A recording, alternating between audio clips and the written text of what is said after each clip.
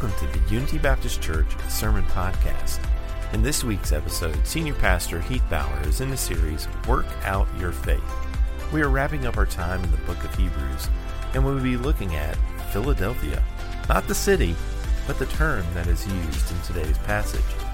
If you're in the Ashland or Tri-State area, we would love to see you. More information on how you can connect with us at Unity will follow today's talk. Here's Heath with today's message, Philadelphia.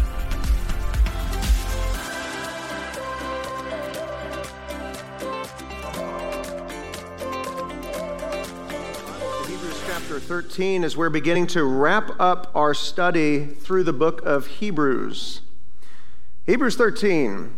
We're going to be speaking this morning on Philadelphia.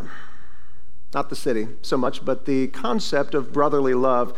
Philadelphia itself is called the city of brotherly love. We think of Philadelphia, that's the first thing that comes to our mind, maybe not so much where its origin came from. William Penn, many years ago, back in 1682, envisioned a city, a region where you could live and you could worship God freely. You could worship God peacefully. That there would be this brotherly love that would surround this area of tolerance and Christian brotherly love amongst one another. This also happens to be Jesus' vision for the church this morning.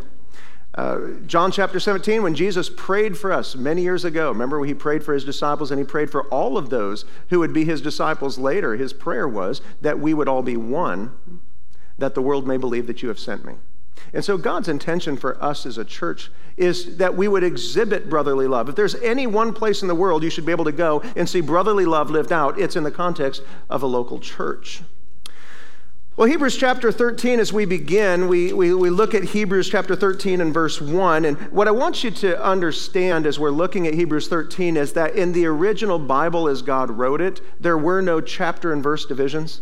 You do know that, right? There weren't original, these chapter and verse divisions that we have were not original to the Bible. They were added later, and it's not a bad thing. It just helps us to identify where to go more quickly. But what it can do for us sometimes is give us the impression that it's no longer talking about something when it should be attached to it. And I believe that as we look at these admonitions from Hebrews chapter 13 in verses 1 through 6, that they should be a part of a greater conversation that's taking place. As we look back at Hebrews 12:28, the last thing we heard here is let us be grateful for receiving a kingdom that cannot be shaken, and let us offer to God acceptable worship with reverence and awe. And I believe that what we see here are examples of acceptable worship.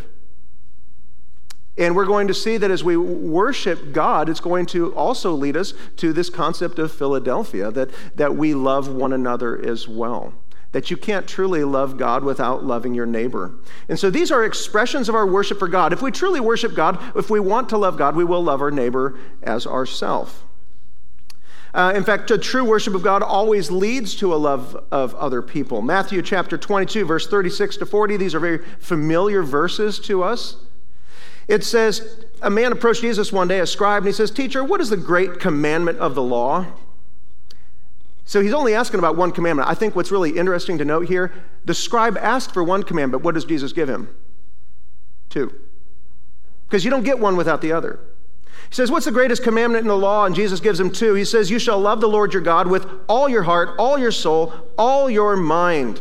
You don't get to love God a little bit. You don't get to add God to your life. If you truly love God, if you understand who God is, he consumes all that is your life. And that's the only way to love God. You love him fully or you don't love him at all. But beyond that, he said a second is like it. Okay? Like it, meaning it goes along with, it's a companion to, it's corresponding to, equal to. That you can't have the one without the other. What is this companion commandment that Jesus couldn't give the first without the second? He says, and the second is like it, you shall love your neighbor as yourself. And on these 2 commandments depend all the law and the prophets. You say you obey God, you say you follow the Old Testament, fantastic. Every one of those verses can fit under one of these 2 commandments. It's either an expression of loving God fully, or it's an expression of loving your neighbor as yourself. You'll even look at the 10 commandments. What is it? Love God fully, and what's the second half of the 10 commandments? love your neighbor as yourself. The entirety of the law and the prophets is built upon these two principles, and you can't have one without the other. We don't get to say, I love God with all my heart, soul, mind, and strength, but I really hate this guy over here. I love God, but I hate the people. And sometimes you'll even hear preachers joke, I love the ministry if it weren't for the people. Friends, that's just depressing. That's sad. Yeah, we're going to hurt each other sometimes. But friends, we don't get to love God without loving people. The two go hand in hand. If one is the engine, if loving God is the engine of the train, the caboose is loving people. We don't get to pick and choose to love God without people. In fact, 1 John 4, verse 20 and 21 says this, if anyone says, I love God and hates his brother, what is he? He is a liar. Those are hard words. For he who does not love his brother whom he has seen cannot love God whom he has not seen. And whoever loves God must also love his brother. It's the same idea that Jesus was talking about here. If you're going to say you love God fully and supremely and completely, you must phileo your brother. You must fully love him as a brother or sister in Christ. And so what we're going to see here is a number of expressions of brotherly love. And then at the end here, I believe it's going to appeal to our loving God more than things. And so we're going to see expressions of love your neighbor and love God with all your heart, soul, mind, and strength within the context of these admonitions. And when we look at these admonitions initially, you're going to look at that and go ahead, scan down chapter 13, verses 1 through 6. As you read through these, it almost strikes you like a mother talking to you right before you go to college. You know what I'm saying? You're about to get in your car, you're about to leave, and she's wanting to make sure that you're taken care of. And so she's giving you all these little kind of encouragements out the door. Did you pack your socks? Did you get this? Did you remember your books? Did you get your homework? Make sure you drive under the speed limit. Don't be in a hurry. Don't eat while driving. And she just gives you all these random, seemingly unassorted, unrelated admonitions, but they're rooted out of her love for you. And so when we look at these here, we're going to see a list of commandments that just seem to be kind of a rapid-fire series of commands that appear initially unrelated, but they are motivated by love, to love our neighbor as ourselves and to love God with all our heart.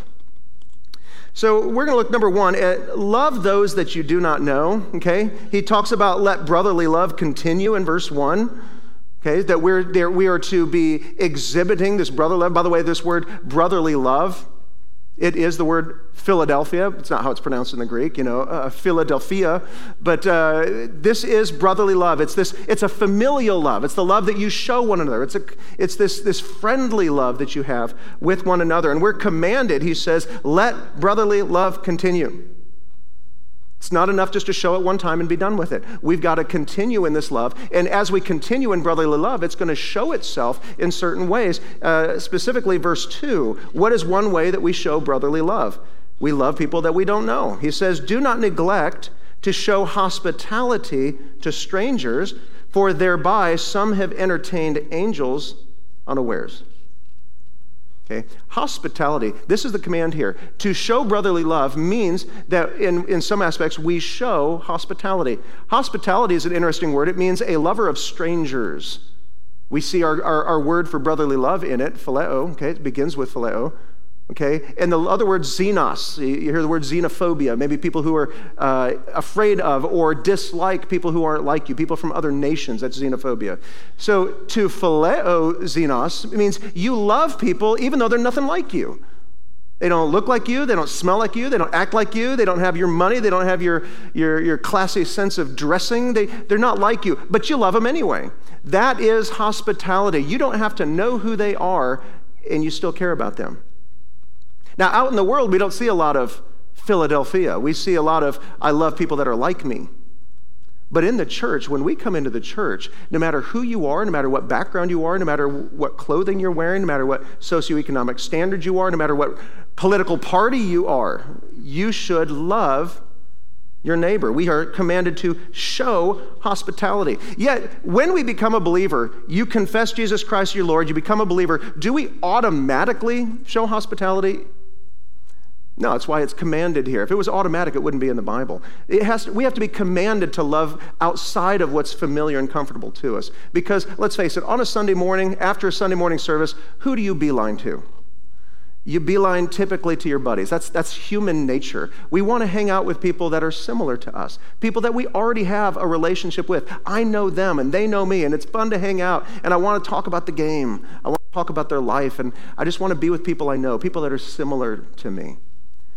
But this would fall into the category of loving those that love you. You already know they care about you, so sure, it's fun to hang around them. Hospitality is not that you're friendly to people you know. Hospitality, biblically, is you're friendly to people you don't know. Because when we only love those that love us, what did Jesus say? When you love those that love you, what benefit is that to you? For even sinners, people who are lost, don't know Jesus, going to hell, unconverted. He says even sinners love those who love them. When it's somebody you already know, you have a relationship, and you love them, and you know they care about you, and you want to spend time with them, there's nothing divine about that love. That's how everybody else does that. But Christians, when you come into a church and you see people who want to get into the lives of people they don't know, to get to know people they've never met, to get to know people who are unlike them, maybe they're a different race, a different culture, a different economic status, a different age than you. When we can love those people, love those who are strange to us, different from us, friends, that's when we're exhibiting divine love. And our text commands this of us, to show hospitality.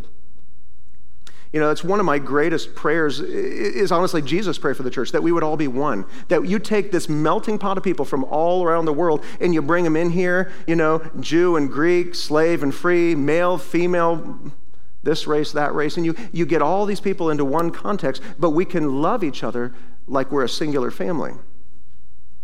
That's Jesus' prayer for the church. It's my desire for the church. Because isn't that what we're to get to? In Galatians 3:28, he says, there is neither Jew nor Greek, slave nor free, male nor female, for you are all one in Christ Jesus. That's Jesus' prayer for us, that we would all be one, that we would stop dividing amongst ourselves according to party lines, according to demographics and age and race and money, but that we would be one in Christ when we come here. Now, how as a church do we most readily show hospitality, where we show a love for strangers, a love for people that aren't like us? It begins when people walk through that door and we don't know who they are. Now, maybe they're a first-time visitor. Maybe it's somebody who's been here for 15 years and somehow you still don't know their name. And that happens. You know, we run in different circles. Can I encourage you to be a lover of strangers? To make it a purpose in your heart and life to get to know as many names as possible? To introduce yourself specifically? God, lead me today to one person I don't know yet. Somebody I don't know their name, then I need to talk to them. And when we come to church, friends, we don't just immediately sit down and wait for someone to come to me. Well, I sure hope somebody's going to be friendly to me. I want this to be a friendly church. You know how we become a friendly church? You. That's how we become a friendly church, is you choose to be the friendly person. And if we all choose to be that person, we're a friendly church. And you go and you meet people you don't know. After church, try to make it your goal never to just go straight to your friends. Find one person. I'm not saying 5. You don't have to be a social butterfly. Even introverted people can do this. Find one person. And just do what I do. Friends, I'm going to tell you what I do on Sunday mornings. I do a visual scan whenever I'm done in the receiving line there, and I come back in the church, and I am scanning. I'm looking for people who are alone, people who aren't talking to anybody. I'm looking for people who I know are hurting and going through a hard time. I'm looking for visitors that have never been here before. And so if you're my friend already, friends, it doesn't mean I don't care about you when I don't immediately talk to you. It means that I've already got a relationship with you, but there are some here who have a relationship with nobody. I want to find out who those people are. It's not enough for one person to do that, friends. When we can do that as a church, guess what? Somebody's looking for you one day. And when you're coming to church hurting, they're looking for you. This is how we become a lover of strangers. We become willing. When we come to church, church isn't about me. I come to church and I want to bless and meet the needs of other people. I want to put myself in the shoes of a first-time visitor and say, what would it be like to be in a church like this? Not knowing anybody. And I'm going to make them feel like family. You know? So talk to them. You want to be crazy? You want extra credit? Invite them out to lunch with you. I mean, who does that? Invites a complete stranger out to lunch with you. If you want to blow their mind, pay for their meal. I mean, just what is that? Who does that kind of a thing? God's children do that. It's called hospitality. We love one another.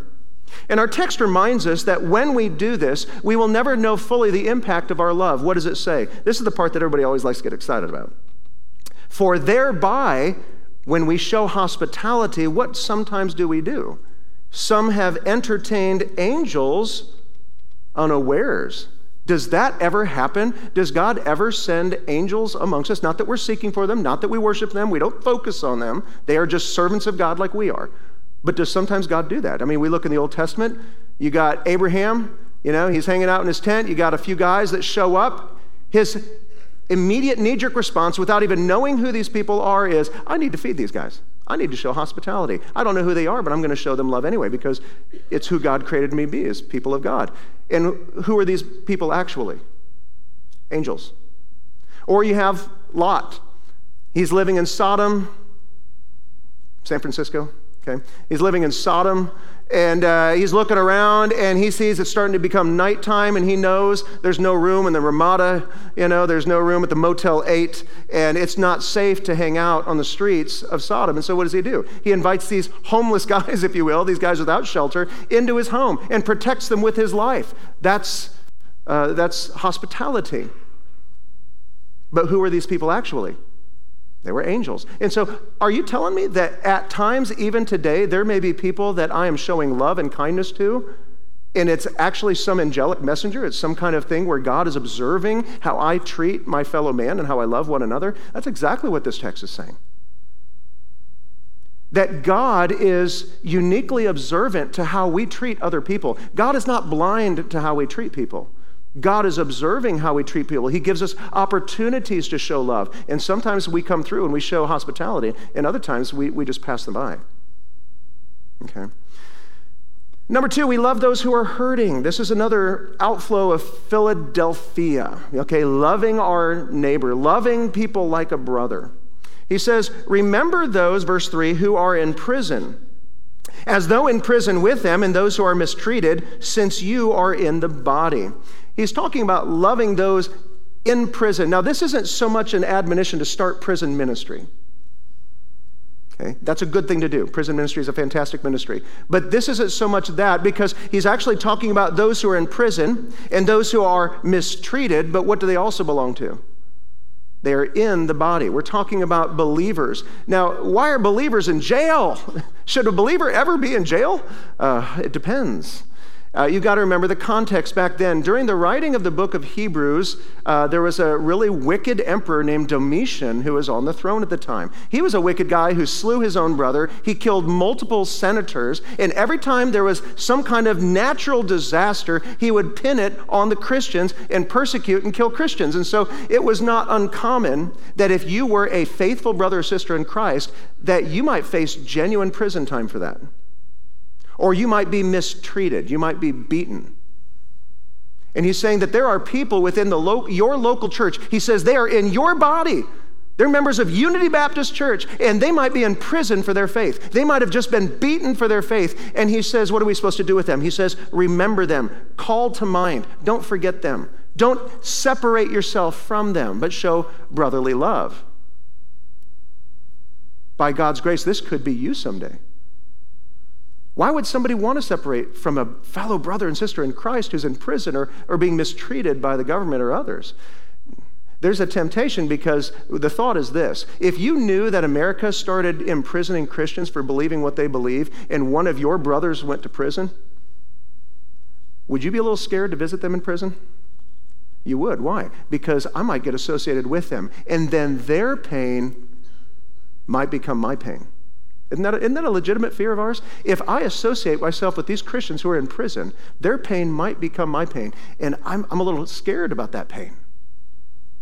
And so brotherly love manifests itself by remembering, calling to mind, visiting those who are in prison, those who have been mistreated, because they're part of your body. It's only by the grace of God you're not there.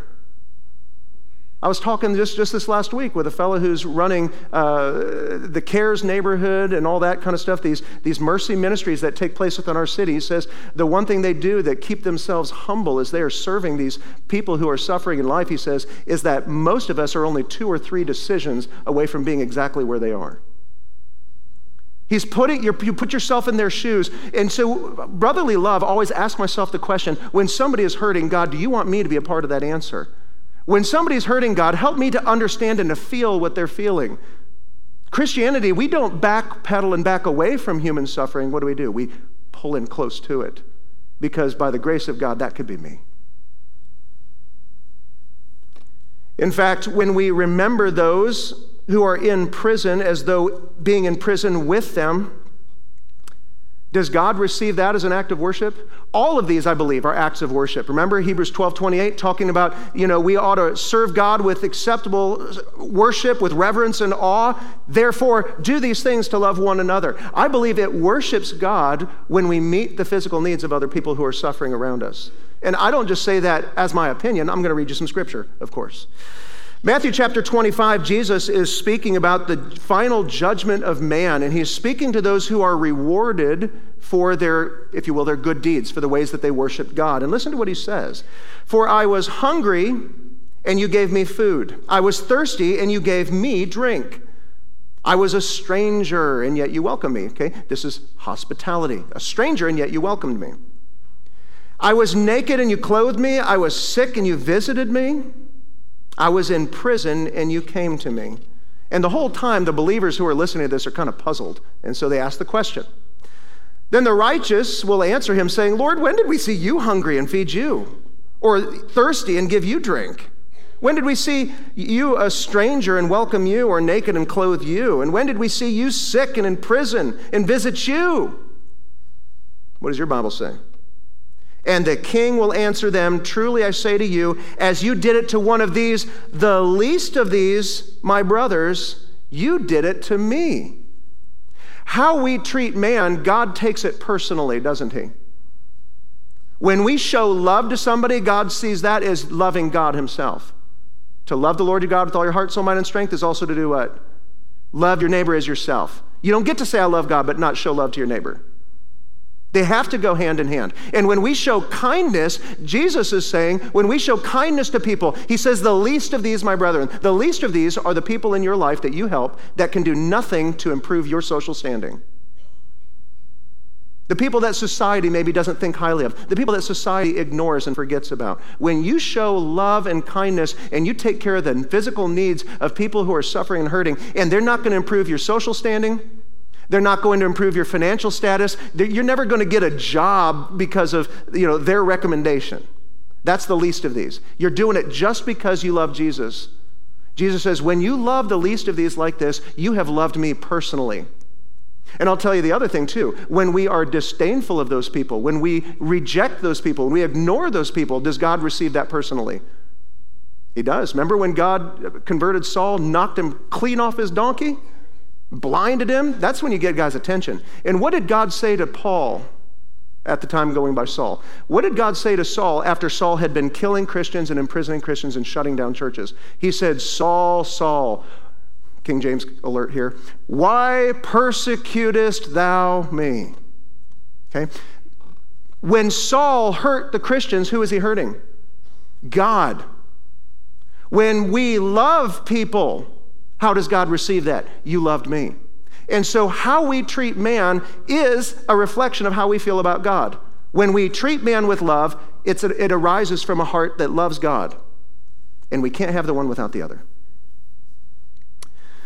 And so moving on here, number 3 here, we see another manifestation of loving our neighbor. Loving your neighbor, by the way, begins at home. Your mate is still, if you will, your neighbor. And you want to love them exclusively. He says in verse 4, let marriage be held in honor among all, and let the marriage bed be undefiled, because God will judge the sexually immoral and the adulterous. So we're to hold the marriage and the marriage bed in honor. When we honor God, it means we respect, we believe, and we follow what God has said. So when God says in Genesis 2:24, let a man leave his father and mother and cleave to his wife, we believe that marriage is between a man and a woman, and only one man and only one woman. Okay? That means we honor what God says about marriage. When we read through in Matthew 19:6, where it says, what therefore God has joined together, let not man separate. We don't believe in just willy-nilly divorces, but that we believe in a firm commitment that marriage is meant to last a lifetime, and we give every effort toward that. Okay? That's when we honor God. We honor what God says. It also means that when God says that intimacy is meant for marriage alone, as a believer, we honor that. We don't just go outside of it. We don't see physical intimacy as just something that belongs to me. It's primarily there for my pleasure and my enjoyment, my personal satisfaction and fulfillment. This is something that is given by God, which is a blessing. The Bible even calls it here that the marriage bed is undefiled and should remain so. And so we're not going to, as a church, say that this is some wicked, heinous thing that you don't talk about. This is something that the Bible says is a beautiful thing within the context of what God has given to us. You know, human intimacy is a lot of times it's like a fireplace. Anybody have a fireplace in their home? We have one. We've never fired it up. If you have a fire inside your fireplace, is that something you all want to gather around? It's usually the central focus of your living room, isn't it? You go, you get the fire, you're roasting s'mores, you're hanging out with the family, you're warming up by the fire, you sit there and you listen to light music and let the stress and pressure of the day just kind of dwindle away as you listen to the crackling of the fire. Different scenario, also a fire in your home. You're in bed, and you look across the way, and there's a fire on your curtain, and it is consuming the walls of your home. Are you excited about that fire? Are you saying, kids, wow, let's take advantage of this opportunity and get the marshmallows out? Let's take full opportunity of this to celebrate this as a family. No, but this is what physical intimacy is. It's a fire that when in the right context, within the bricks and the surrounding and the boundaries that God gives it of the fireplace of the home, it's a beautiful thing. It's a thing that'll warm you. It will feed you. It will encourage you. But if that fire is allowed without the boundaries of God, it will consume your home. It will terrify you. It will bring down everything that you hold dear. That's human intimacy, physical intimacy. When we do it outside of God's boundaries, he says that it can be something that defiles the marriage bed. Defiles a word that just means to stain or pollute something. That happens anytime we go outside of God's brick fireplace for physical intimacy. Whenever we go outside of that in any way, shape, or form, friends, there's a fire in our life, and it will consume us, and it defiles us. In fact, he specifically says here that God will judge a couple of kinds of people. First one is immoral. You'll recognize the Greek word pornos. Immoral. Immorality is this blanket term. It describes any time that we view human physical intimacy as just primarily here for me, rather than something that's primarily to glorify God. In the beginning, what was human intimacy for? It brought a husband and wife together. They fulfilled God's command to be fruitful and to multiply and to fill the earth. And so human intimacy brought man and woman together, and it fulfilled the will of God. That is a proper view of intimacy. When we have an improper view of intimacy, we start getting selfish, going, this is here for me. I've got needs, I've got desires, they should be fulfilled, and I'm going to find any way to fulfill that. You know, and that means that I'm not going to wait for marriage. It means I'm going to live with my boyfriend or girlfriend. I know what God says, but the world says this, and I think it sounds very attractive and very appealing. And so we light the curtains on fire to experience the brief joy of seeing a flame in our home right before it consumes all that we have.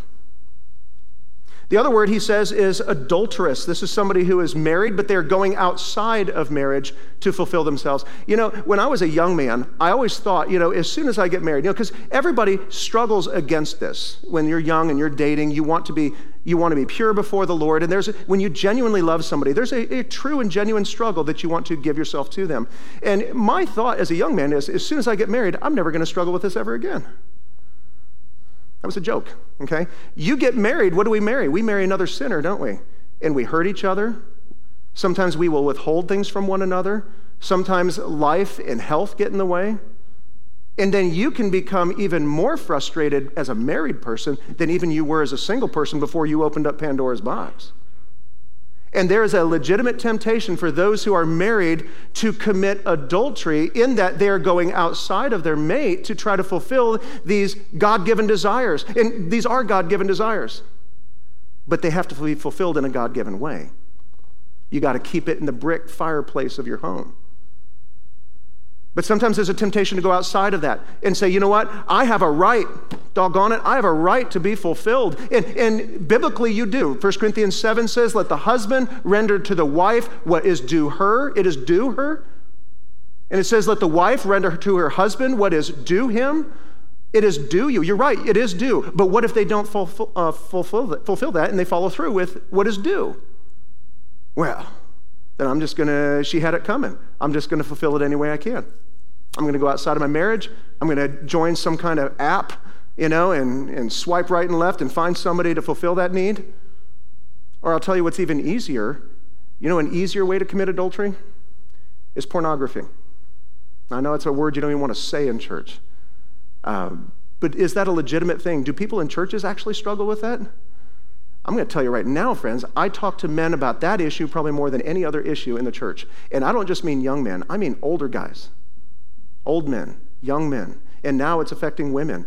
Did you realize, guys, that as Christianity encounters pornography and we see it so publicly available to us, you realize, by the way, that pornography outsells every other major network put together. Okay, and so with its abundant availability, you can get it right from the phone in your pocket. With that kind of availability, do you know that Christians are beginning to think that it's actually okay and victimless?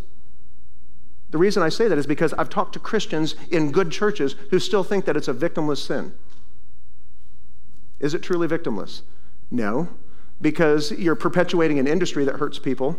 You are defrauding, that's the term the Bible uses, means you're not able now to give your wife what is due her. You're taking those energies that should be used for her and you're giving it to something else. And you're also wounding yourself, aren't you? Is it truly a victimless crime when you do that for yourself? You're living in continual perpetual guilt. You're distancing yourself from God. And I would tell you this, that if you're living in continual, habitual, unrepentant sin of even pornography, friends, you're in danger of, am I even truly a believer? Now, I'm not saying somebody who struggles with pornography is unsaved. What I'm saying is, if you have no compulsion against it, you have nothing fighting you, you're just giving yourself fully over to it, that's the indication of an unbelieving heart. Revelation 21:8 says, but as for the cowardly, the faithless, the detestable, murderers, and the sexually immoral, again, that's a blanket category of sexual sin. He says their portion, what they will earn in eternity, is the lake of fire, which burns with fire and sulfur, which is the second death. You say, yeah, but pornography isn't adultery, is it? Nobody wants to say amen to that. Nobody wants to say it is or isn't. But did Jesus ever speak to pornography being adulterous? Matthew chapter 5, verse 28. Jesus said, everyone who looks at a woman with lustful intent. Lustful intent simply means when you see a woman, normally you should view her as like a mother or a sister. Okay? It's someone that you can bless, someone that you can encourage, something you want to support, you want to help them. When a man looks at a woman with lustful intent, she doesn't even have to be unclothed. It just means that you look at her as an object for your own gratification. When we do that and we have lustful intent towards someone, it says this man has done what? He has already committed adultery with her in his heart. Is pornography a victimless sin? No, it's the sin of adultery. And friends, it's destroying homes left and right, and not just homes of unsaved people, homes in the church. And friends, so I'm just going to tell you this. If you're struggling with this, it tends to be a sin that you need help to get out of. And there's nothing wrong. James 5 says, confess your sins one to another and pray for one another that you might be healed. Friends, I'm going to encourage you today, if that's something you're struggling with, don't put it off. Don't put off a good marriage till later. Don't continue polluting your soul. Find somebody and be accountable to them. Get some help. The lie of Satan is cover your sins. But what does Proverbs say? He who covers his sins shall not prosper. You're not going to get better by covering it up and forgetting it. It's like covering a brain tumor with a Band-Aid. I do, however, want to just let you know, I do understand the suffering that a lot of people experience. Not all of you. I'm married to a wonderful woman. I'm going to brag on her a little bit. She is just a wonderful, selfless, giving servant of a woman to me. She has always been very kind and considerate of my needs, be they physical, emotional, spiritual, whatever. We don't all go home to that. I understand. I've had people in my counseling room talking to me just about the pains that they're experiencing. They want a good marriage, and they're struggling, and this is an area of their life where they're doing without. And there's just a longing in their heart, not just for a physical act, but for that acceptance and that intimacy that comes from that. What do you do? When that's not there, what do you do? Well, let me ask you this. When you're thirsty, what do you do? Do you just get water from any source? You know, you get out into a boat, you launch out of this boat, it's sinking, so you get into this life raft. You're in a desperate situation in this life raft. What's the one thing from watching movies that we know we all don't do when you're in a life raft, adrift in the ocean? You don't drink the seawater. Now, you want to, don't you? Because you are thirsty more than you've ever been thirsty before. You're parched, your skin is cracked and drying and wrinkling up, and you are legitimately afraid that you're going to die. And then all of a sudden, in this state of extreme thirst, you wouldn't normally drink seawater, right? You don't go to the ocean and say, honey, grab me a cup of that seawater out there, would you? Put some ice in it, maybe a little umbrella.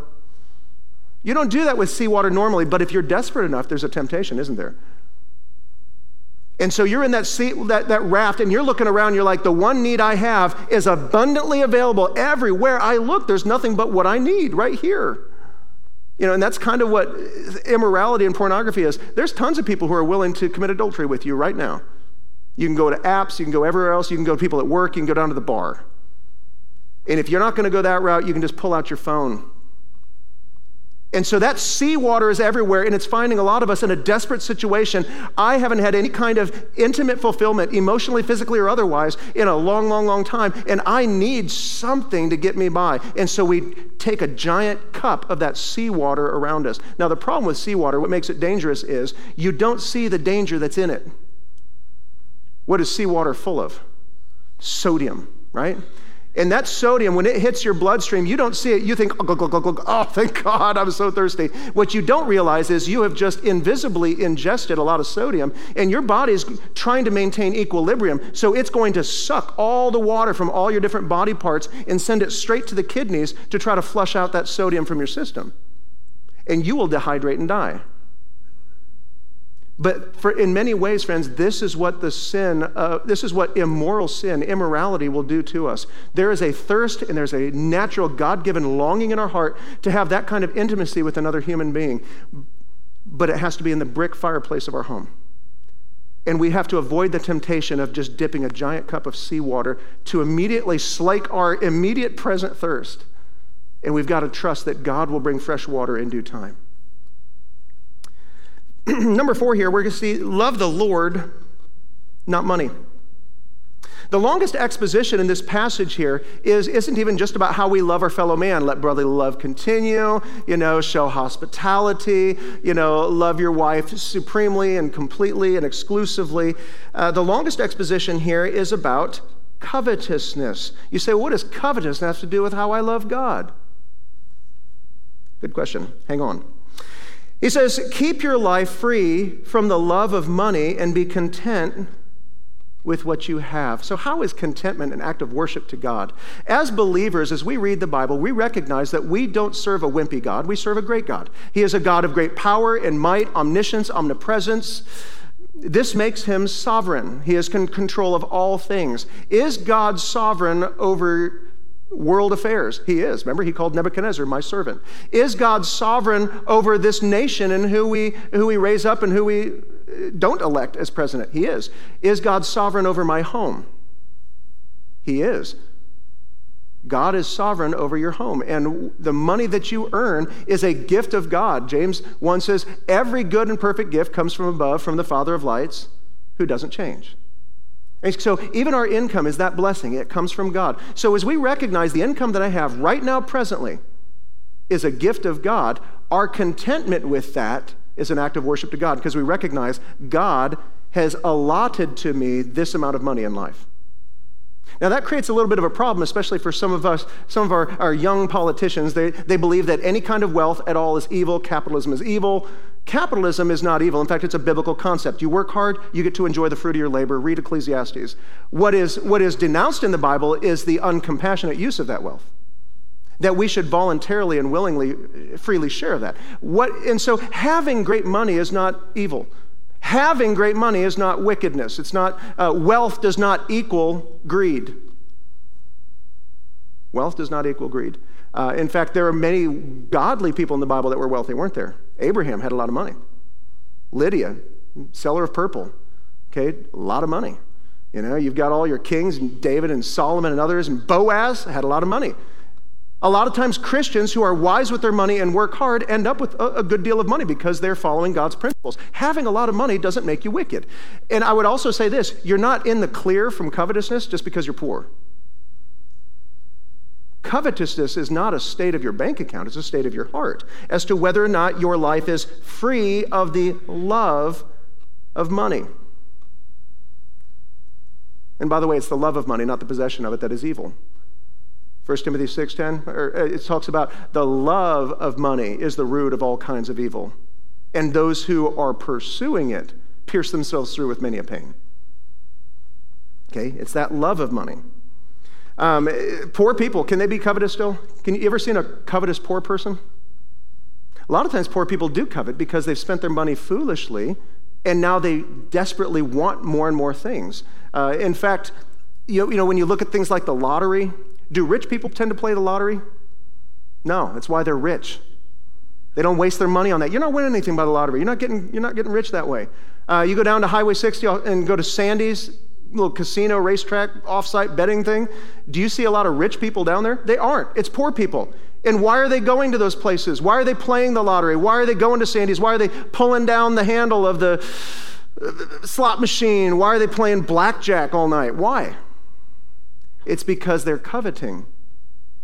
They love money. Now, I've heard Christians try to justify, gambling, I spend whatever I spent on a theater ticket or to go see a show. I'll spend $200 on a concert. So I just use that as entertainment and I never go beyond it, so it's not bad for me. Well, friends, consider this. When you spend $200 on a concert, what is it that's actually bringing you joy from that $200?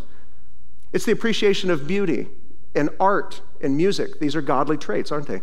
When you spend $200 down at Sandy's, why are you enjoying that? Is it really fun to sit down in front of a box with a handle and just pull it and watch the pictures? Ching, ching, ching. That was cool. Let's do that again. Tink, tink, tink. That's really fun.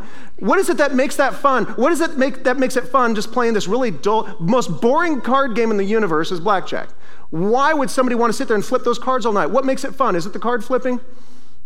What makes gambling fun is this. It inflames your lust for money.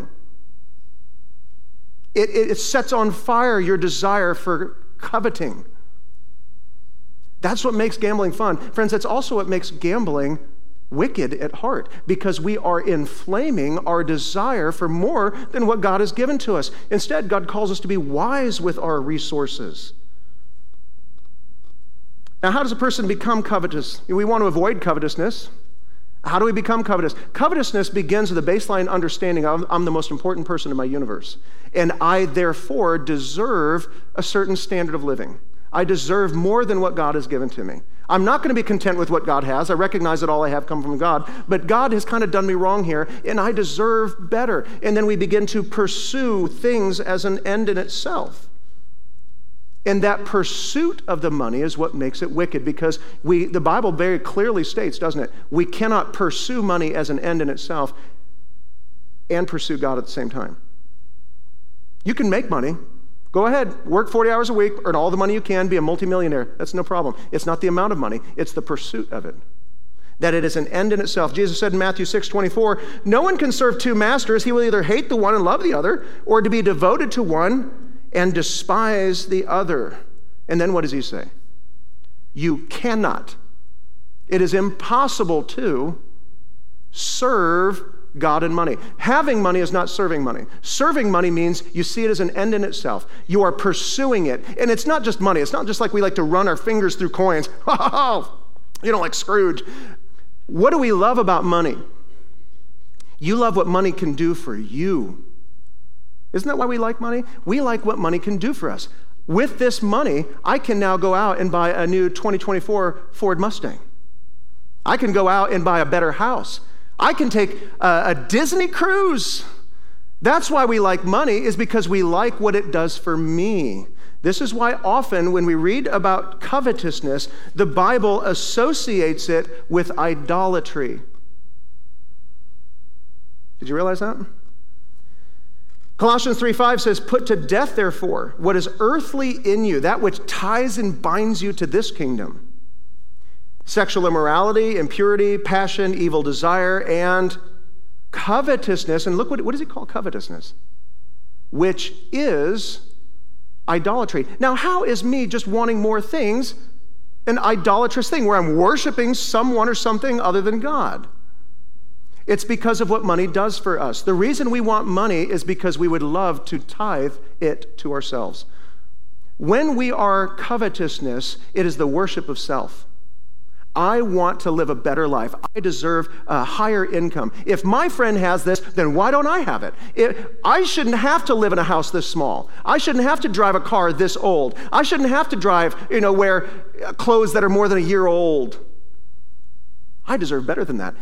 And so covetousness at its core is the worship of self, and the Bible relates it specifically to an idolatrous act that I love myself more than God. And so he tells us in our text here, be content with what you have. Being content doesn't mean that once I get to this standard of living, I'll finally be happy. Because you ever get there? Once you get there, when I was a little kid, I used to think that a $30,000 a year job was a ton of money. A buddy of mine graduated from Bible college. He went and got a youth pastor job, and he was getting paid a whopping sum of $26,000 a year. And I just thought, wow, if I ever had that, man, I'd be so content. I'd be so happy. Y'all making $26,000 a year, are you happy with what you got? You can't go out once a week to Burger King on that. And so contentment isn't setting a standard saying, once I reach this echelon of financial prosperity, I'll finally be a happy person, sit back and be happy with what God gave me. Contentment begins with being happy, he says, with what you have. What is in your bank account right now, with your income right now, with your standard of living right now, we all possess the ability to walk out of this place content, happy with what God has provided us. Is that possible? It is if we don't worship ourselves. You see, for a lot of us, we feel like I can't afford to be happy unless I have this standard of living. And we begin pursuing wealth as an end in itself to tithe to ourselves. Or worse yet, we live beyond our means. Content also means we don't live beyond what God has provided. Content means that we look at what God has provided us and we choose to live underneath those means so that I can save for the future, so that I can live generously with other people, so that I can give freely to the Lord, generously and cheerfully. Okay? That's when you know you're living under your means. You're content. How do you know if you're living beyond your means? There will be some evidences. First of all, you have a hard time even making regular bills. You can't make your house payment. You're struggling to put food on the table. We're struggling because we're living beyond our means. Say, no, I need a house. But do you need a $400,000 house? You say, well, I need a car, but do you need a car that's brand new? Well, I need clothing, but do you need to keep buying as many clothes as you have? You see, even in our regular subsistence, a lot of times, we live beyond a standard than what God has already provided us. What's another symptom? Another symptom, friends, is that you're carrying credit card debt from month to month. Now, I'm treading lightly here. I realize there's a lot of folks that do this. But can I tell you, there's no such thing as a person who's carrying credit card debt every month, who's bouncing credit from card to card to card, who isn't living covetously.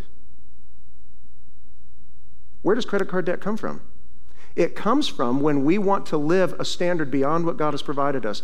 It arises from a heart that is not content. And we deserve to have a better vacation. I deserve to have more clothes. I deserve to have a nicer car. And we live a standard beyond what God has given to us. And then we find ourselves shackled to a lifestyle. And now I have to work crazy hours. I've got to take any giving I would give from God, and I've got to take any generosity I would show to others, even my own future. I've got to borrow from my future, and I've got to pay down this lifestyle I've created. And we become, the Bible even tells us, the borrower is the lender's slave.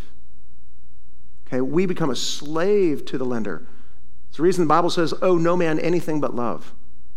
We Christians are not meant to live in that kind of bondage.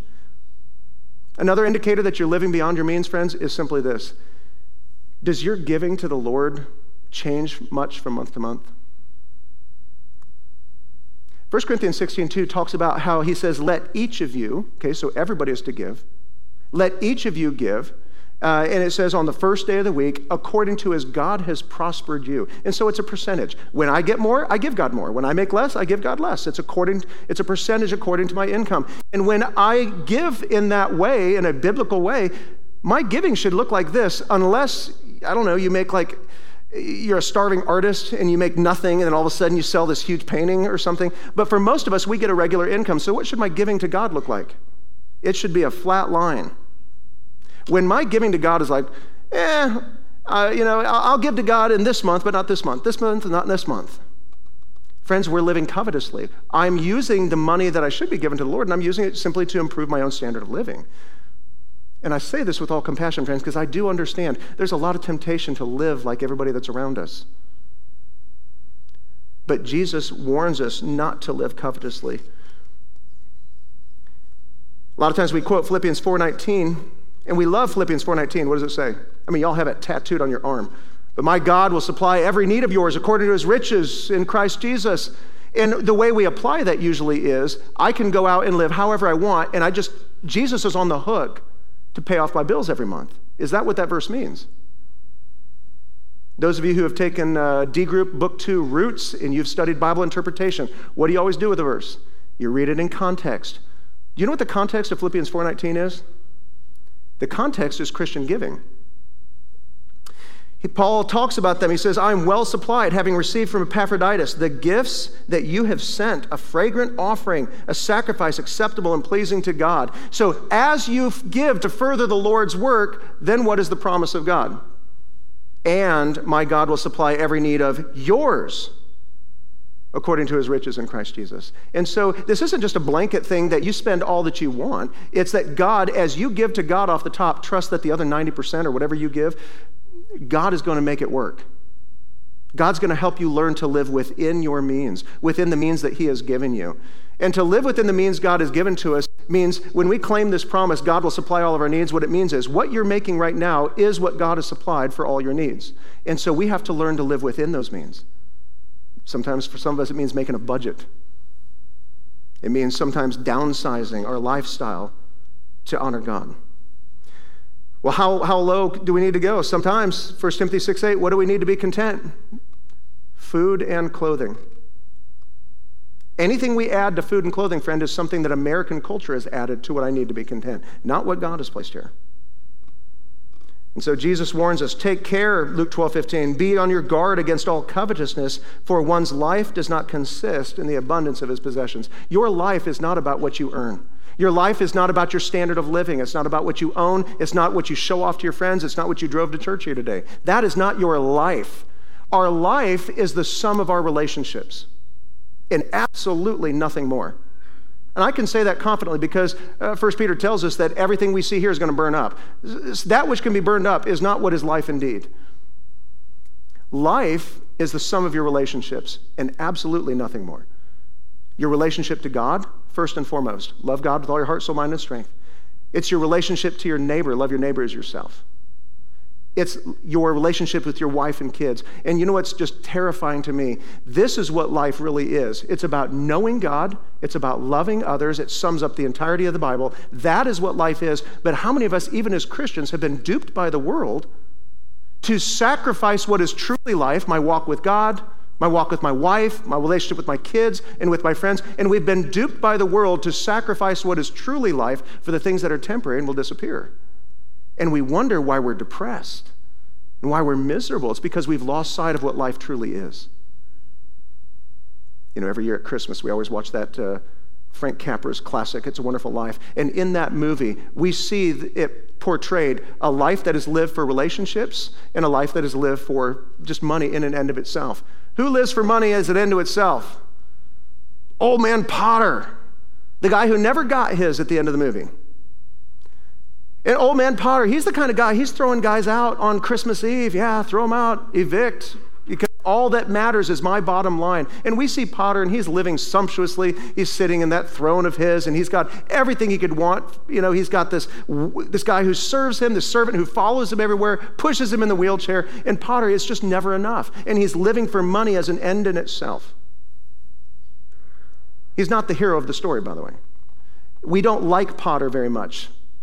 In fact, it was said many years that Frank Capra would receive all kinds of letters at the end of that movie saying, "What happened to Potter?" We want to see that man get his because we don't value the person who values things over people. And then on the other side of that, you have a tale of another man, another household, the Bailey home. George Bailey's dad, he's running that old building and loan because he just wants to help people. And yeah, he could make a lot more money, but he doesn't. He makes enough to get by. He's not poor, but he's not living wealthy like Potter was, but he's doing well enough. But he's living for those relationships. And George Bailey's dad, even though there was stress in his life, there was peace and joy in his home. The kids are joking and playing and laughing, and there's this peace and joy there. Fast forward, you got George Bailey as a little kid, and when you're a young person, you have these big eyes for the world, and you want to see it, experience everything in the world. He's talking about traveling to all these wonderful, far-flung places. And then eventually life hits him right in the face, and right as he's going on his honeymoon, he realizes, I've got to be responsible and look out for other people. And he does that the rest of his life. And does that pay off for George? He looks like he's going to lose everything, and that's what we feel like as Christians. I'm not living the lifestyle all my buddies are. I feel like I'm going to lose it all. But does George Bailey lose everything in the end? He doesn't. When the chips are down, those relationships that he's shown brotherly love to come back for him. And eventually his brother comes in, everybody's singing Auld Lang Syne, and his brother comes in and says, George Bailey, my big brother, richest man in town. And he's laughing, he's singing, he looks down in that basket, and Clarence had left him a book, and inside that book it said, "A man is no failure who has friends." It's just almost like that movie is just announcing to us, friends, don't live like Potter. Don't think that just the accumulation of wealth and gathering things is really what your life is about. Your life is the sum of the health of your relationships, starting with God. Love God with all your heart, soul, mind, and strength. And spend the rest of your life learning what it means to love your neighbor as yourself, to live in Philadelphia, a brotherly love for one another, and putting other people first. After all, this is the example that Jesus has set for us. Let's close in prayer. Father, we thank you today as we've studied your word, as we read these seemingly disconnected admonitions from Hebrews 13, the first several verses. Lord, we recognize that all of these are in one way or another a representation of how we worship you. Worship not singing a song, worship not meaning attendance to a religious service, but worship meaning the total life response of one's heart who has been converted by Christ, the response of our heart to give you everything. God, you own it all. You own my body, you own my life, you own my money, you own my house. Even my children, God, don't belong to me, they belong to you. And so, God, I pray that you would help us to honor you today in those things, that we would be good stewards, responsible managers of that which you've entrusted to us. And help us, Lord, to experience that, unlike the world, that when we invest into the relationships in our life, be it God or our mate, our kids, our friends, our church family, that on the other side, we may not have the fanciest house on the block. I may not wear the fanciest clothes. I may not have a new car. But God, that you will find that we have life indeed, that we have life abundant through Christ. Lord, I pray that you'd help us to love God and not gold, that we would love our Lord and not a lifestyle. God, give us the grace to live this out. Lord, everything we just read, we can't live this. We can't do this on our own. We need the transforming power of the gospel to change us and to transform our desires and help us to walk forward in faith, believing what we've read in your word, that it is truth and that it will lead to our best outcome. And God, if there is anyone struggling with anything we've talked about today, God, whether it's immoral struggles, whether it's financial coveting struggles, whether it's struggles to love your neighbor, to love the hurting, God, I pray that you would break our hearts this morning and help our heart match the heart of our Lord, that we would be truly converted and transformed in him. We ask in Christ's name. From all of us here at Unity, we just want to say thanks for spending time with us today. If you'd like to know how to surrender your life to Christ, or if you'd like to share a response, visit us at www.unitybaptistashland.com. We would love the opportunity to help you in your next steps. You can also connect with us on Facebook at UBC Ashland. If you like what we're doing, don't forget to like and subscribe and share our podcast. Until next time, let us give thanks to the Lord, call upon his name, make known his deeds among the people.